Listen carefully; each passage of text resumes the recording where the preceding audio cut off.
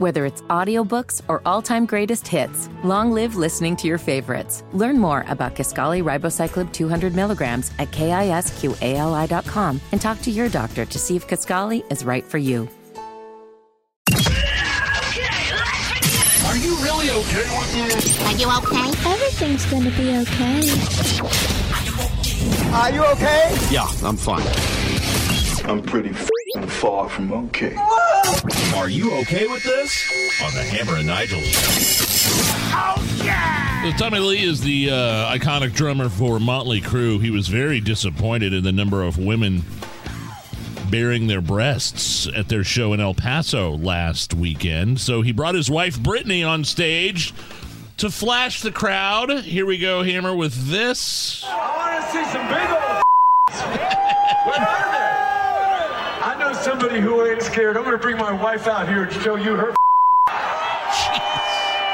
You guys ready for this? There they are. Does that not get the party started? Let's go.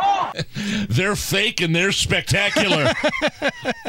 Tommy Lee bringing out his wife to show the crowd her boobanis. Are you okay with this? So I have a question before I give you my answer to this. Was Tommy Lee upset at the lack of women showing their breasts or the quality of women showing their breasts? I watched the video and there was some question as to the quality. Sure. There is video of that out on Twitter if you want to find that. But his wife is, my goodness, I don't know what to say. Wow. But there was a lack of women doing it, and the women that were doing it probably shouldn't have been doing it.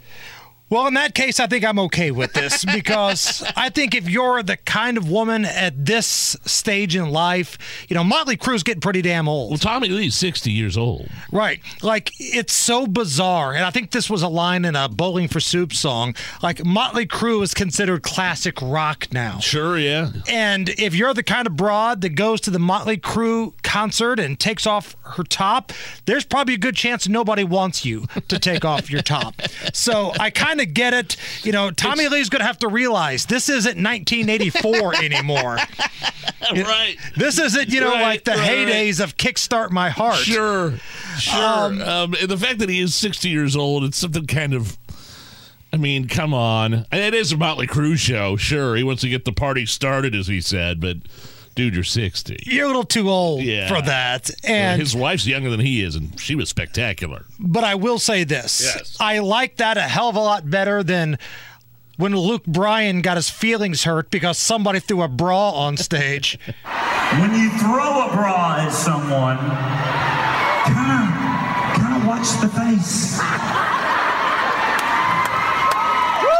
Don't hit me in the face.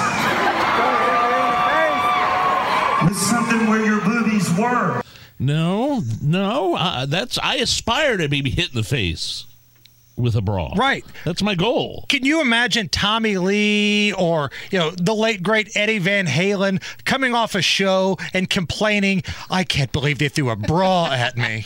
I got hit in the face with panties. Ew. Right. Even Tom Jones, the late great, all these guys, these classic crooners, they had britches thrown at them. Yeah. You never heard them complain. Luke Bryan. All right, a Wisconsin meat company celebrating its 75th anniversary by making the world's longest meat stick. It's 314 feet long. Are you okay with the world's longest meat stick? Are we still talking about Tommy Lee? It feels like this is a continuation of the Tommy Lee story that you just brought to me. Well, look, if you ever see the video with him and Pamela, it's... Right. Whatever they're doing in Wisconsin is going to be second place, if you've ever seen that video. If you told me what state is going to work on having the longest meat stick, it's either going to be Texas or Wisconsin. Right?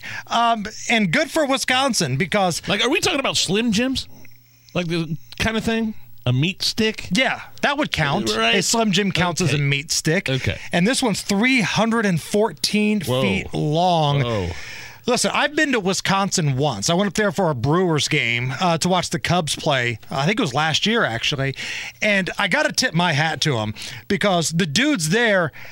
they've just waved the white flag. They've given up. They are some beer-drinking, cheese-snorting, meat-eating, big fat slobs, but the chicks seem to respond to them there because it's their only option. They don't care about their blood draws from their annual physical, do they? Like you and I were discussing off the air. They're not weighing in with Rob Kendall every Friday. Like, if they are, they're upset if they lose weight in Wisconsin. So, yes, I'm okay with this. I was showing Hammer my numbers. I got a blood draw yesterday. My labs come back from my annual physical, and we were that's how old. That's what guys do in their mid-40s, married guys. They compare lab numbers. Good HDL, bad HDL, cholesterol, all that stuff. A poll found 40% of us have dated a coworker before.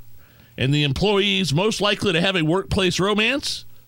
People in HR. Are you okay with this? Yes, I'm okay with this. As long as somebody is not losing out on a job because the person you're competing with is banging the boss.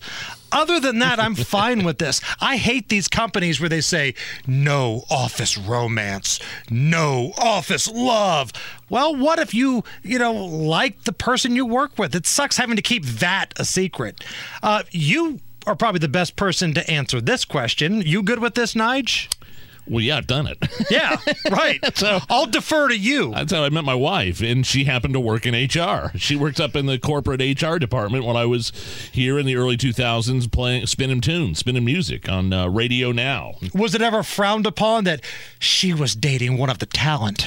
No, not many people really knew it, and then she left for a different job a few months after anyway, so it was no big deal. But I think Rob Kendall married a former coworker. That's right, he certainly did. Got time for one more here? Yeah, let's do it.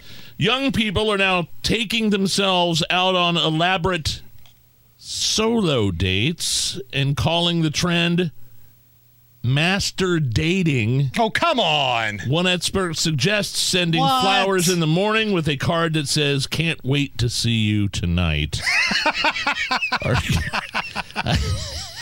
I'm sorry. Who said that? An expert? One expert suggests sending flowers in the morning with a card that says, "Can't wait to see you tonight" when you go out on your solo date. Who's this miserable bastard? Which is called master dating.